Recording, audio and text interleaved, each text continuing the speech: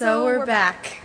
Coming into the Hope trip, as my brother Pat likes to say, I was practically dragged here kicking and screaming.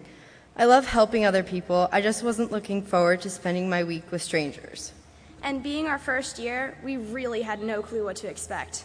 I personally was excited to go on the trip, but anxious at the same time. As some of you may already know, the Hope in Hope Trip stands for helping other people endure.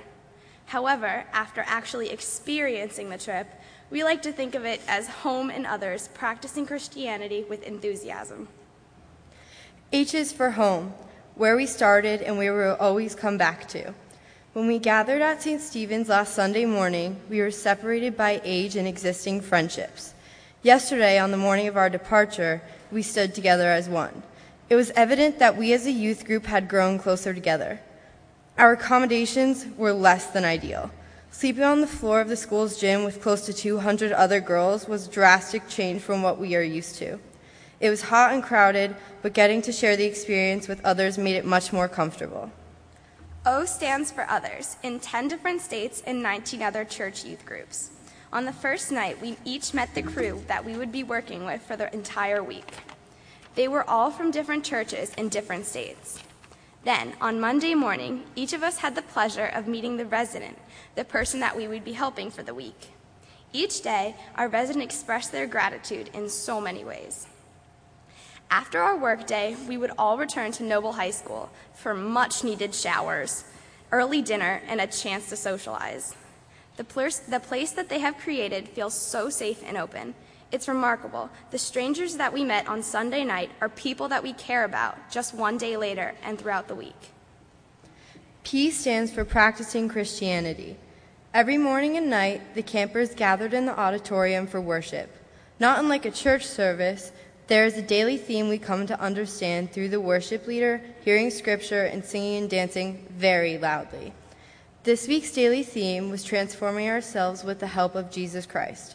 For some of us, this is the most we have ever prayed in 1 week. During each workday, each crew set aside time to do our daily devotions, which are in the books given to each participant. Daily devotions is a time to share our own stories and encourage each other. E, enthusiasm. Every morning, each crew left excited to get to their job site. One of the challenges we had were the daily afternoon thunderstorms, especially since most jobs were outside, building decks, stairways, wheelchair ramps, and painting. But this never dampened our enthusiasm for our work projects.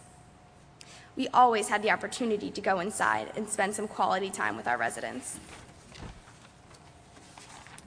Looking back at what I was thinking before the trip, I see that I had the completely wrong idea of what was ahead of me.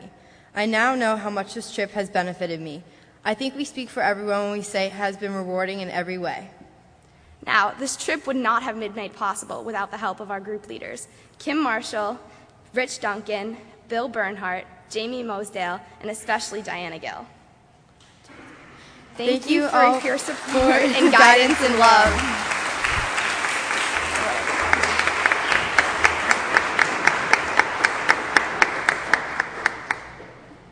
Good morning. I'm John, and yesterday I got back from the Hope trip.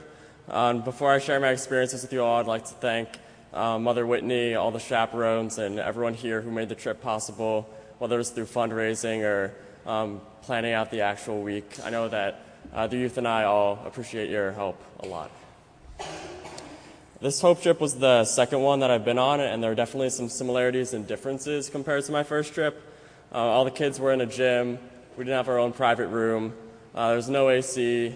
The food was about the same, but for me the biggest difference was that the second time around I wasn't as caught in the headlights of trying to figure out what the camp was all about and what my days would look like. So I had more time to kind of reflect on my experiences as they occurred throughout the week. And I wasn't expecting any more of a religious connection the second time around than I had the first, but I think that having that extra time is what allowed me to connect deeper with the trip. And for me, this culminated in a car ride that me and a bunch of other St. Stephen's kids had with Mrs. Marshall. And we're originally talking about what we're getting out of the service so far, and this kind of ended up becoming more of a philosophical debate than anything else. And at the car ride, at the end of it, we'd had ourselves half convinced that we'd discovered what it meant to be truly happy. Our conclusion was this. We found that so much of the angst and pressure we feel in our lives is caused because we judge others by our own value in comparison to theirs. There's always going to be someone who's more successful, smarter, more talented, and recognizing this is one thing, but that alone doesn't do much to combat the stigma of this not enough attitude that prevents so many people from appreciating what they do have. And throughout the Hope Trip, I met some people who were able to find happiness by avoiding these comparisons, and others who were still struggling to leave them behind. Amy, an 89-year-old lady, was the owner of the house I painted throughout the week. She and her husband had built the house by themselves 25 years ago, but her husband passed shortly after. And I could tell throughout the week that she was still deeply bothered by this, but she also talked openly about how she avoided moping about losing the life she had before with her husband by filling her new life with other things that kept her active. And the first thing that my crew noticed when we got to the work site was that her entire backyard was a garden filled with flowers, and she talked about how she would go out there at 6 in the morning every day and tend to the garden, and then she'd go back inside and she'd do yoga like she's been doing every day for 45 years. And throughout the week we'd see different people coming and going to the house, whether it was to knit with her or keep up on French literature. Even though she was 89, she still wanted to keep up on her French, even though she didn't get out of the house that much. And by doing all of this, Amy was able to help herself move on from what she lost when her husband died. And she wasn't internally comparing the life she had now to what she had before. So I encourage all of you to create your own definition of success, a set of values that's unique to you and can serve in place of the comparisons that we make to the people around us. And out of everything that I got out of the Hope Trip this year, it's this message that I'm going to hold on to for the longest. Thank you.